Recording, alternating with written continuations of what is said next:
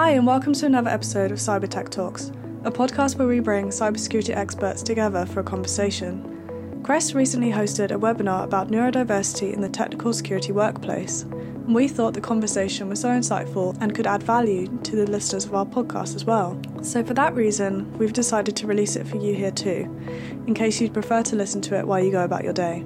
The conversation was hosted by Debbie Jones, and our wonderful panellists were Nathan Chung, Cassandra Pierre, Lisa Ventura, Ed Hardy, and Stephanie. Listen to hear about their experiences with neurodiversity and working in cyber, why people are often diagnosed later in life, what you can do as a manager to support your team, and why creating a more inclusive work environment is beneficial to all. We hope you enjoy the episode. Today we will be talking about neurodiversity in the technical workplace. And we have been so lucky to get some amazing panellists together today. So I will be handing over to them very shortly so they can introduce themselves. But I know that it's been amazing. And thank you so much to our panellists today for joining us. And I know the discussions are going to be really good. So thank you very much for attending today. And I'm going to pass over to your panellists to introduce themselves. Thank you. Thanks very much. Ed Hardy. I work for a company called Alex Partners in their cybersecurity. So I'm a management consultant, dyslexic, ADHD, all that sort of thing. And I've done most jobs in cyber in the 20 odd years I've been here. Thank you. Hi, I'm Nathan Chung, and I was diagnosed with autism and ADHD in early 2021, and I've had these conditions my entire life, and you consider me a late. I got diagnosed late in my life, so better late than never. Thank you. Hi everyone, I'm Lisa Ventura. I am the founder of Cybersecurity Unity. Like Nathan, I was diagnosed quite late in life as autistic, and I do a lot of work around neurodiversity within cybersecurity as I've been in the industry since 2009. Hi, good morning. My name is Cassandra Pierre. I'm the Neurodiversity Affiliate President for Women in Cybersecurity, or WESIS. Our mission is to recruit, retrain, and advance women in cybersecurity. I currently work for a global bank in technology talent development, and I'm also a student working towards a degree in cybersecurity. And like other people on the panel, I'm also late diagnosed. So thank you for having me. I'm excited to be here.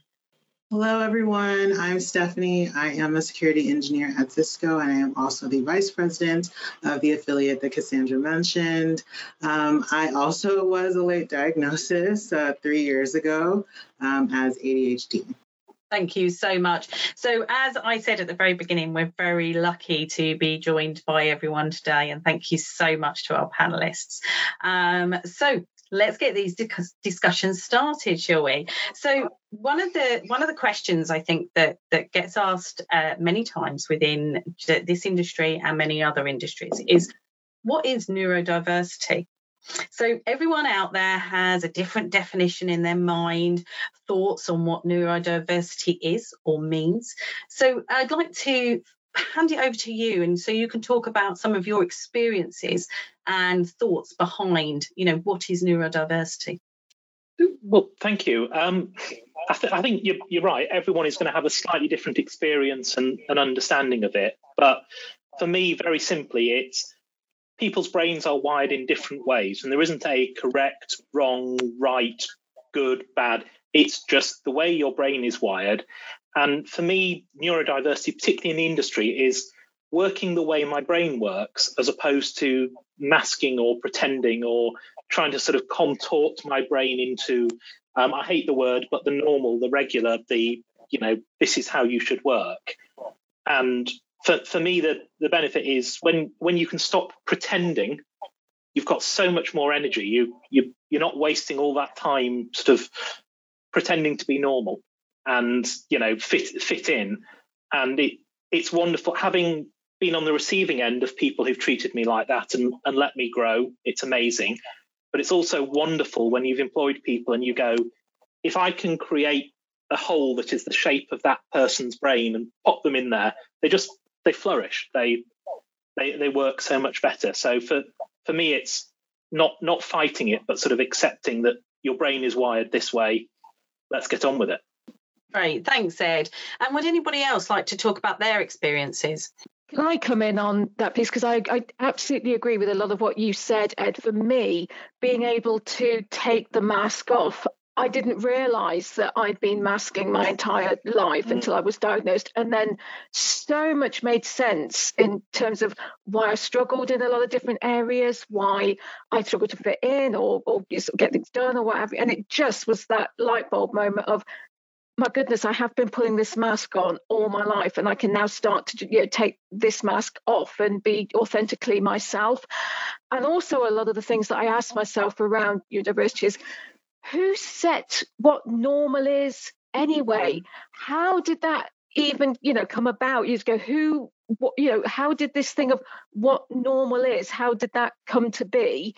And is it that we were at one point, did evolution go in this way? And there's just so much there that I'm just fascinated about and try to look into about where on earth did this idea of normal, come from, and why we as those that are neurodiverse are considered not normal. It's just something you can tell I've got quite an interest in and a passion about in terms of research. And there's a really sad element there's a sort of implication of its lack of effort. That's the one that annoys me, is that the reason you can't do that is because you're not trying hard enough. Everyone else is working really hard, and it's so disappointing when that happens. I think that's one of the great things about the neurodiversity movement is that it reframes just that, you're lazy, you're not working hard enough, you're not applying minds to one of providing inclusive spaces where people can kind of work in their own element, work the way that's best for them, unencumbered. And I think the pandemic had a lot to do with that when people moved back home and they were in their own spaces, and productivity surprisingly exponentially increased. I don't think there's a coincidence there. I think when people are given wide spaces to be themselves, to be authentic, and to do their best, the best comes out. And I think as evidence on this panel, you can see that people can be extremely successful when given the tools that they need. That's very true. And I, sort of moving into that, when you've all, as you say, you've all got careers within the industry and you've been in other industries, and all of that will flow through with you, all of those experiences and everything. So could you give some examples of your experience with how some of the processes had been really thought out and had helped you, or some of those processes that really hadn't been thought out and had hindered you in the workplace? And so if you could give some of those examples, that would be really helpful, I think. I think what I will say before I answer that is it's always amazing the little things, I don't like the word accommodation, but the assistance makes it better for everyone else. It's not just a me thing. So sitting wearing noise cancelling headphones in the office. Turns out everyone likes doing that. Turns out they don't like the big noisy environment. Having control of the lighting, so you're not sitting under those horrible UV lights. Turns out everyone likes that. Turns out stopping the coffee machine making that infuriating beeping sound every time somebody goes near it. And things like that. But also and it doesn't even need to be anything formal. So, for example, I have a lovely boss who recognises that my spelling is pretty awful, and it's not through lack of effort. So there's just an extra review of my documents before they go to a client. He's just super cool. I can send him a document, he'll review it, and it's not you've made a mistake. He'll just help me sort it. And it's things like that where they're going, we recognise what's going on. We are supporting you, and it's not a judgment. It's not you're a failure or you're a bad person. It's just you need some help with that. So we help you.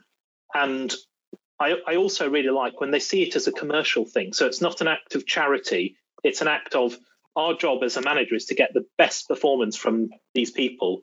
So we should support them and help them. One thing that's great, that's wonderful, Ed. And one thing to add to that is what I tell people at conferences and my talks is it is hard for managers as well. If you think about it, they have to take into account people like gender, race, LGBTQ plus, etc. So instead of labeling people and putting us in these little boxes, how about just ask one simple question from manager to your workers? What do you need to succeed? Because that crosses all of that entire demographic. Just that one simple question, and that's so easy. I think that's perfect. Yes, because and I've had this conversation with recruiting managers, going, how do we possibly manage all of this? Because if you're saying all the bits within diversity are diverse, everyone needs other things. It's not rocket science. You ask them at the start of the hiring process, and you keep asking them, going, what can we do to help? Yep, brilliant. Yeah, I think that in our industry, there is sometimes, I think, not that idea that managing people is going to be different from managing products or managing systems or managing the processes that make a team work. People management is actually quite complex because in a lot of ways, you can't just slap on a generalized way of managing everyone and expect it to work. For some people, they will thrive under that choice. But for many others, they will kind of flounder and not find their way. And unfortunately, sometimes when things are going wrong, there's not a tendency to curiosity. There's a tendency to blame or pip or something else punitive to address certain failures rather than the curiosity of like, well, what's going on? Is there a deeper reason?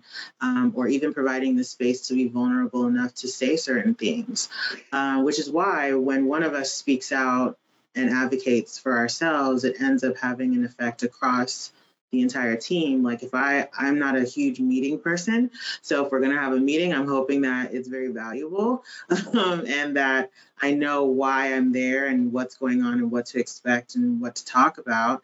And comes to find out, a lot of people prefer that and would rather not have random meetings or an overload of meetings, and it greatly impedes on their ability to be productive. So it's a problem. I think management is a hard job, just like Nathan said. But that's kind of why you can't really make that choice lightly of who's going to be in that position, because some people are just naturally not inclined to those other nuances of what management might be.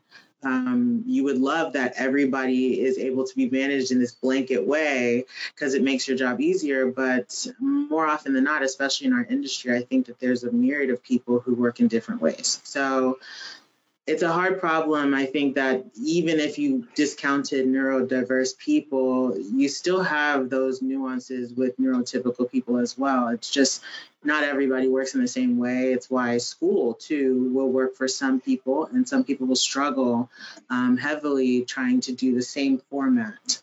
So, yeah, that's my 2 cents. I love your example about meetings, because that's such a... Who on earth wants to go to a meeting where you don't know what's going to happen, and you don't know who's going to be there, and you don't know what they're going to want you to do? How is that in any way productive for anyone on the planet? And it's just one of these things going, you did it for these people. You might save hundreds of hours a year of pointless meetings.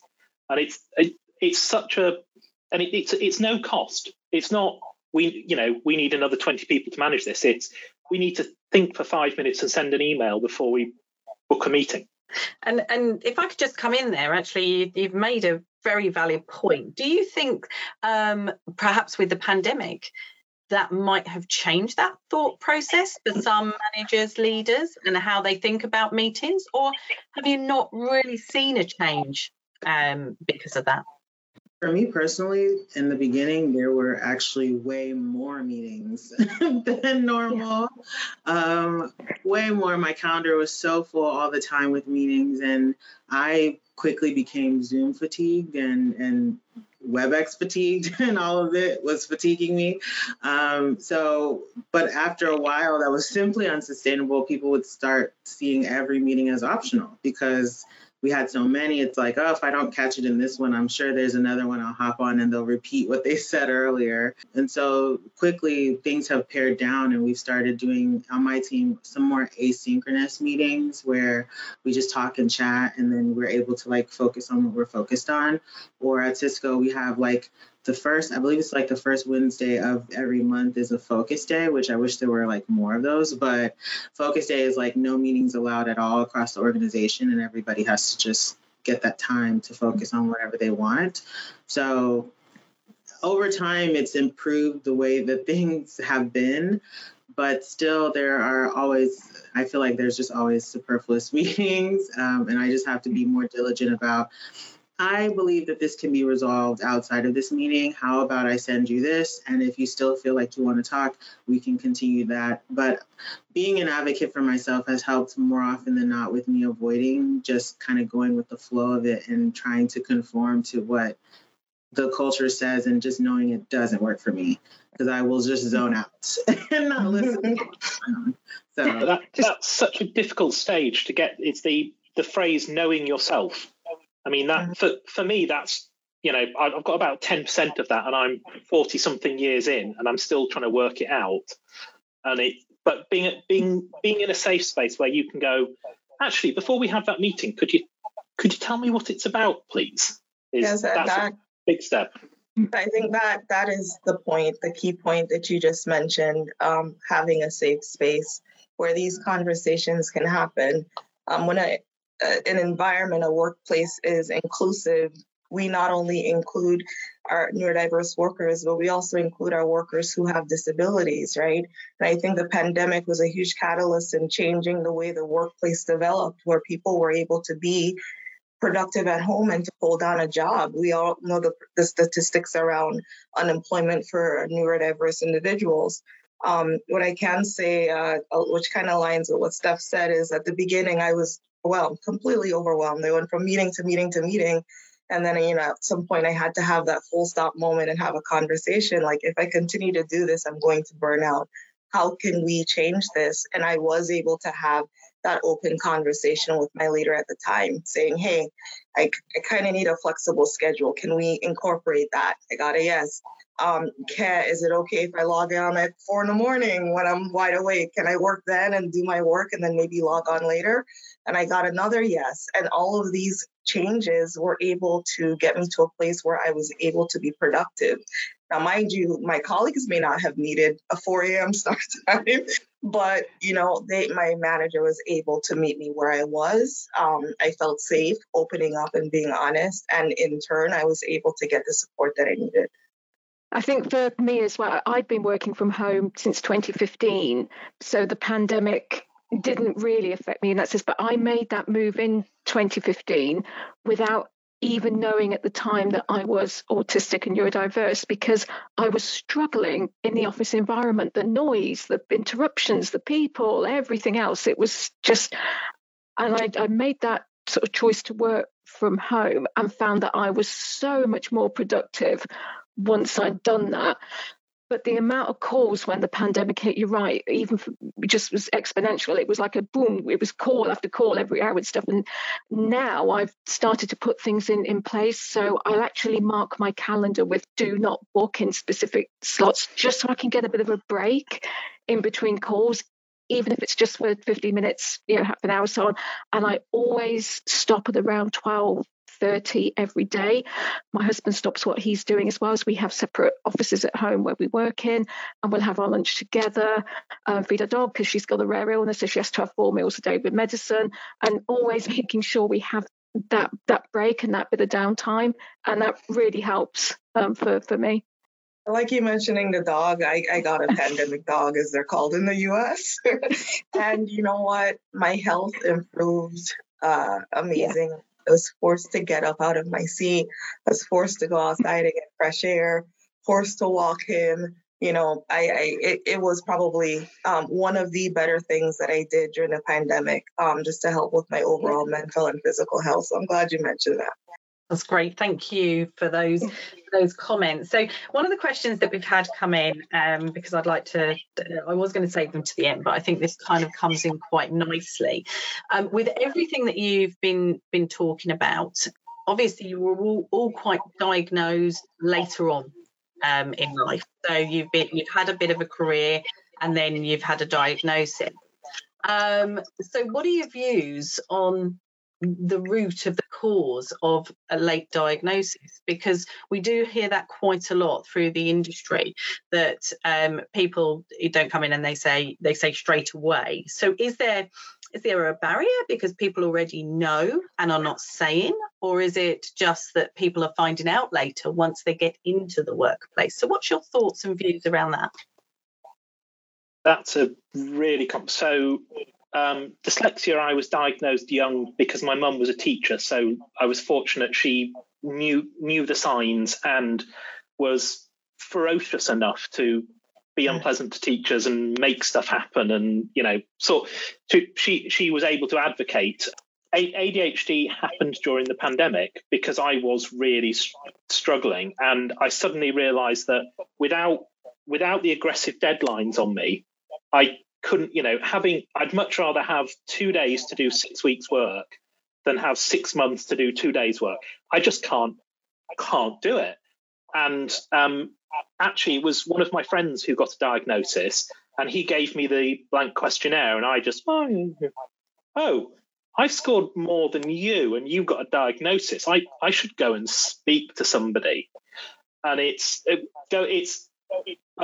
took me a while to pluck up the courage to go and see somebody, because psychiatrists, doctors, diagnosis about me, self-identity, it's a big step to take. Even though I was in the fortunate position to be able to just throw money at it and do it privately, so I could do it whenever I wanted, it's a hell of a step to take about your identity and what will your colleagues think. And I'm sure nobody's going to go, "Oi, get out," but would it impact my career? And I've certainly heard, I don't know about you guys, but I've certainly heard from lots of people who have a diagnosis or think they meet the criteria, but don't want to diagnose it because they're worried people will judge them for it. Definitely. I think one of the big reasons why late diagnosis is prevalent, specifically in underrepresented communities, specifically with women, specifically with Black women, is because, there isn't enough data, right? Oftentimes we present to our physician and we share difficulties that we may be experiencing, and we receive another diagnosis, right? For me personally, I was in the mental health space prior to switching over to technology. So I had a little bit of an idea of what neurodiversity was and, the diagnosis that could fall underneath that umbrella, but I didn't think about it, right? For me personally, it wasn't until, like I said, the pandemic, where I started to have larger conversations. I met Nathan and I met some other people, and I started looking back at my history, looking back at my work history, looking back at, productivity, certain key markers that indicated that something else was going on. At that point, I'd already had a great relationship with my psychiatrist and a therapist, and we were able to have the discussions, and they actually kind of fast-tracked the process to diagnosis for me. But for a lot of individuals, specifically in the Black community, stigma around mental health, neurodiversity, difference, anything like that, it's just highly stigmatized. And a lot of people prefer to struggle in silence than to out themselves and ask for help, unfortunately. Yeah. And well said, Cassandra. And I echo Cassandra's comments. I'm an Asian, so my family came originally from China in the year 1900, but I grew up in Hawaii. But the Asian culture in general, a lot of it is based on thousands of years of Confucian thought, which emphasizes family and, lack of a better term, ableism. Like, you gotta function, you gotta work for the family. Don't make the family look bad. Don't bring shame or dishonor the family. So what that does is create a tall wall where you cannot ask for help. You cannot say, "I have this condition, I need help." You gotta hide it. You gotta essentially suck it up, and this sadly results in many in Asia committing suicide over it because they can't get help. They just go into decline, crash. And just following on from that, Nath, And when I told my parents about my diagnosis, they completely dismissed it out of hand. So I had the diagnosis in writing. I told them about it. They took one look at the piece of paper, threw it down. No, that's wrong. You can't possibly be autistic. And I said, really? Why? You know, the guy that's diagnosed me has been in this field for 25 odd years and, you know, got a lot of expertise, etc. Why do you think that? Oh, because when you were at school, none of your teachers ever said to us that you might be autistic, so you can't possibly be, because if you were, we would have been told about it when you were at school. I mean, it was different times back then. I was at school in the 70s and early 80s. It wasn't talked about. It wasn't, you know, teachers and education providers weren't made aware of it. And it was just that complete dismissal of, no, you can't possibly be. And I think it's because it reflects on them and reflects on their abilities and so on, that they have to just shut it down and pretend it can't happen. Go on, Nathan. Exactly. And in Asian culture, it's even worse because of the science has proven that neurodiverse condition has a strong genetic component. So essentially, it does come from the parents. But in Asian culture, we worship and are almost pretty much required to honor parents and put them on a pedestal. So it makes the whole thing around neurodiversity very difficult, because what parents will admit that they cause their child to have this condition. Some parents rather kill themselves or kill their kids rather than admit it out of shame, pride, honor. These are all similar concepts in various countries, but it is pretty much the same mask. Same mask. Yeah. And I'm the same. I have family, 2 cousins diagnosed autistic, another cousin that was diagnosed dyslexic and dyspraxia. And had my son lived, he was stillborn, because of a rare chromosome duplication, I was told he would have absolutely been autistic had he lived. So very, very strong neurodiversity within my family. Still shut it down completely as if it just wasn't happening. Yeah, I have the same issue or dynamic with my parents. My parents are Nigerian. And to this day, I don't know that it's properly acknowledged that I say that I have ADHD and that I've been diagnosed, because there's the cultural component, but also the religious component of just shying away from claiming those kinds of things, and, you know, try harder or, you know, pray about it and maybe it will go away kind of messaging. So, yeah, I think that's the hard component, is when your parents don't really catch it and it's not something that you hear about. Because, you know, neurodiverse, especially like if you have a stronger case, you're kind of segregated from the rest of the population. So it's not like I heard people talking about, oh, my ADHD was flaring, or, oh, I had this problem. And then in America, we colloquialize terms too. So you've heard a million people say, my OCD was acting up, or my ADHD was acting up. And they just mean like in a moment they were distracted, or they were like very hyper fixated on one thing.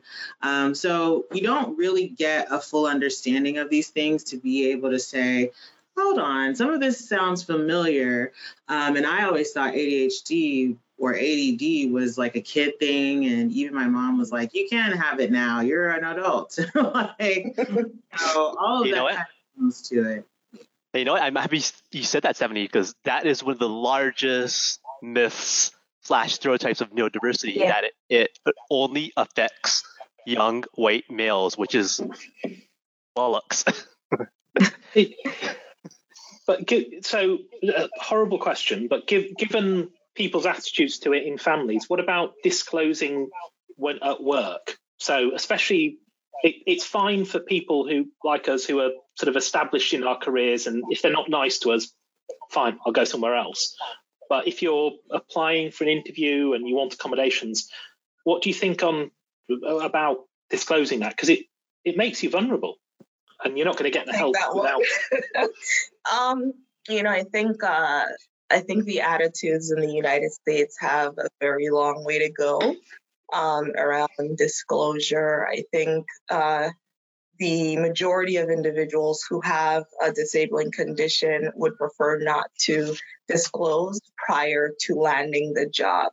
once they get the offer letter and they start and they meet their manager and colleagues, so on and so forth, that's usually when they have the conversation that they need additional supports. Unfortunately, I've heard a lot of stories of accommodation requests going wrong, right? And an employee unfortunately being, pushed out indirectly, from their job because they were deemed too much of a problem or they had too many needs. So the environment right now, I think in corporate America is one where this is still being felt out. There are a lot of companies that I think are further along on the runway of accepting inclusion across the board where people aren't put in these positions, but there's still a lot of work to be done, a lot of work. And in fact, one of the top two requests made by our membership with LISIS was help with disclosure and help with getting accommodations, right? I think that is directly indicative to the environment that exists right now in corporate America. Yep, and to add on to Cassandra's point, to share one horror story, I know one guy, he interviewed for a job, got the job offer, but as soon as he said he has autism and needs accommodations, the company immediately withdrew the job offer. It's shocking, but that speaks to the state of things in the US. Like as Cassandra said, it's a long way to go. That is horrific, and it leaves the individual in a really vulnerable position. I mean, short term, it's no help, but I will say long term, I think they are better off out of, that's not a company they want to work for, and that company has missed out on talent. But the sad reality is you still need to pay your rent and they eat. It's a horrible situation, because how is somebody going to get through the interview process if they don't get the accommodation? And if they're going through the interview process masking, then it's hard for them to work out if they fit. I'm lucky. I'm proud. I work for a company that is incredibly flexible and goes, whatever you need, get on with it. But that's rare. Yeah, I think there is. There's a big difference in companies. And one of the things I was thinking about when I was listening to you discuss was, how do the companies that are doing it right show that to the companies that aren't?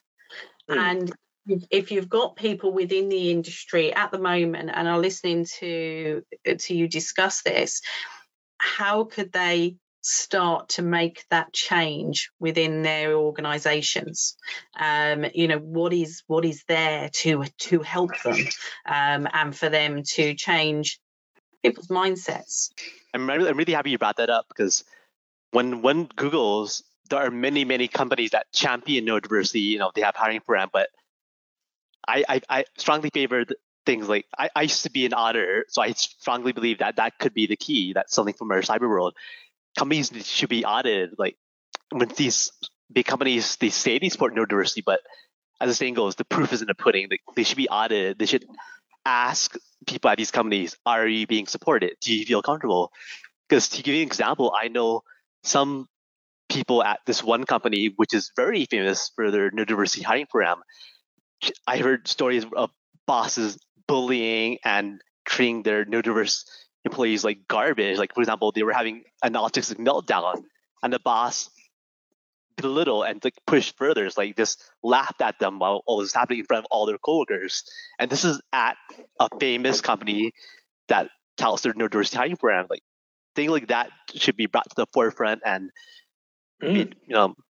advertised. Like, I have to say, I think the thing that I have seen that has impacted diversity, and it shouldn't be this way, but the most successful thing has been parents getting into positions of power with a child that identifies as that, because suddenly things get taken seriously. Suddenly they go, if someone treated my daughter like that, I'd go for them. So I'm going to make sure that will never ever happen.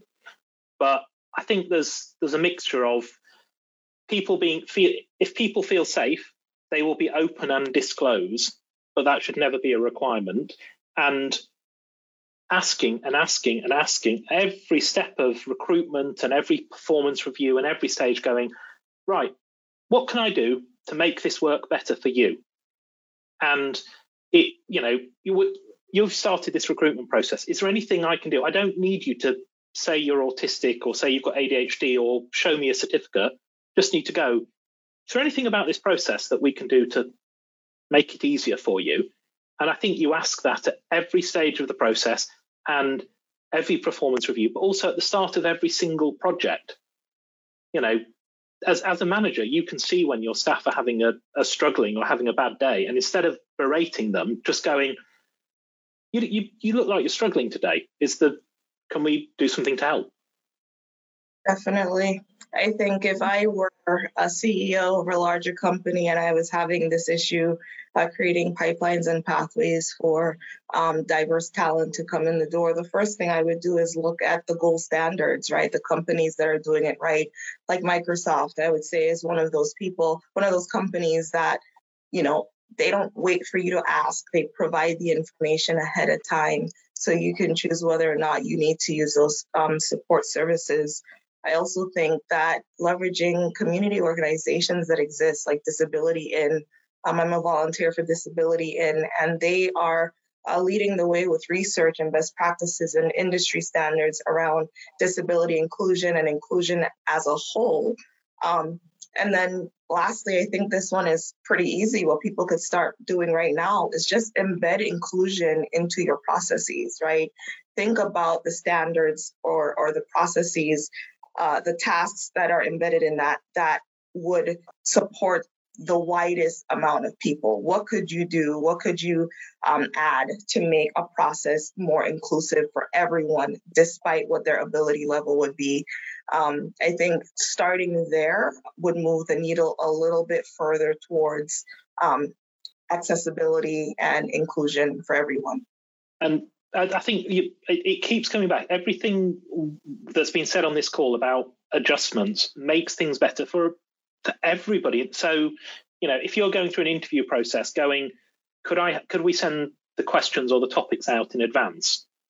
Why wouldn't you do that for everyone? Because you're going to tell them what the meeting is about in advance anyway, or they're going to know. And, this is not some sort of little school thing where we just want to test, can you recite meaningless data? We want to know, can you think and can you problem solve? And, it's not cheating for them to be able to go and research in advance. So that just makes it better for everyone.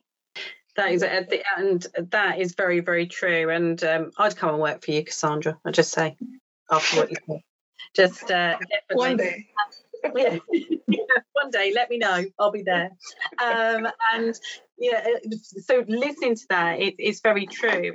It's about looking at individuals on a daily basis and saying, what do my workforce need? What can I do to adapt and adjust and actually get the best out of them? Because it is very true.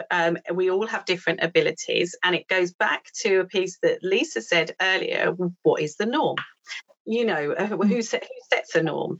And there is no norm. We're all incredibly different, and there's 5 of you on this panel, and if you were all sitting around a table and you were discussing something, you'll all have different ideas and different thoughts. And the reason we come to a good conclusion about something or a good idea is because all of those different thoughts go in. If we all, in the theory, thought the same norm pattern, that would never happen, would it? So it's so true, and that's really interesting. So we are coming to the end, I'm afraid, and I've really enjoyed this panel session, as I'm sure our attendees have. But if I could just ask you all to just leave one thought with our audience today that they could take away, and I know it puts you a little bit on the spot, but just one thing that they could think about before they leave today, that would be great. So whoever wants to start us off. I can start. Go ahead. You go ahead, Stephanie. I would just say that you have to develop a trust for yourself, because no matter if you're neurodivergent or not, you know what's normal and what's not. You know what trying really hard looks like for yourself and what it isn't. So you kind of have to tune out noise and rely on yourself and develop that self-trust so that you can advocate for yourself when necessary, or to look and search, because I think all of us had a flavor of that experience, and that is what led us to a journey to just better fit in this world. So yeah, develop self-trust is definitely something I would recommend for anyone listening. Great. I would say, I think this one is targeted to managers. If you have an employee that is struggling, before you move towards judgment, ask questions and try to connect with them, and be open to what they say. Lovely, thank you. And who would like to go next? I can go. Great. To add to a lot of it, one of the greatest challenges for neurodiversity is self-acceptance, because it's essentially a fight within ourselves. Like I myself, when I was growing up, I never wanted to be disabled. It's just so much negativity around it. So you got to be able to accept himself. And one quote from that show, Miss Marvel, I think it said it best, where she says, "There is no normal. There's just us and what we do with what we've been given." I think that says a lot. Great, thank you. And Lisa and Ed? I don't mind going next, Ed. I think for me, very similar to what Cassandra said in terms of approaching your managers, talking to them, and actually listening to what we have to say, and just be a bit on our side. And I think also for me personally, and it's something we haven't had time to sort of touch on a lot, I have experienced bullying in pretty much most of the organizations that I've been in. I've also experienced it from parents within my family, from friends. It's been in every single area of my life. And in fact, I almost completely left cybersecurity as a result of that just over a year ago. So I just would say to just sort of think a little bit more about how you're interacting with people, and this is the way you're talking to people, because those experiences that I've had have been so horrific. I've almost come out of cybersecurity completely, and I don't know if they just sense that they can do that to us, or so I don't know. I don't know where it comes from, and it's something that I want to do a lot more research into as well, and a lot more in terms of researching narcissistic personalities within the workplace. Well, before I answer mine, I'm sorry you've been treated like that. It's fundamentally unacceptable. And I think it sort of leads into my point that you have to advocate for yourself. It would be lovely to know, and we should be able to rely on other people, but stand up for yourself. If it's not right, call it out. It's okay to say I am not all right. It's okay to say I need help. It's not weakness. It's not a lack of effort. People are unlikely to just spot it and help you unless you're in a very nice organisation. So stand up for your rights. It's not charity. It's your absolute entitlement. Stand up for it. Wonderful. Thank you so much for that.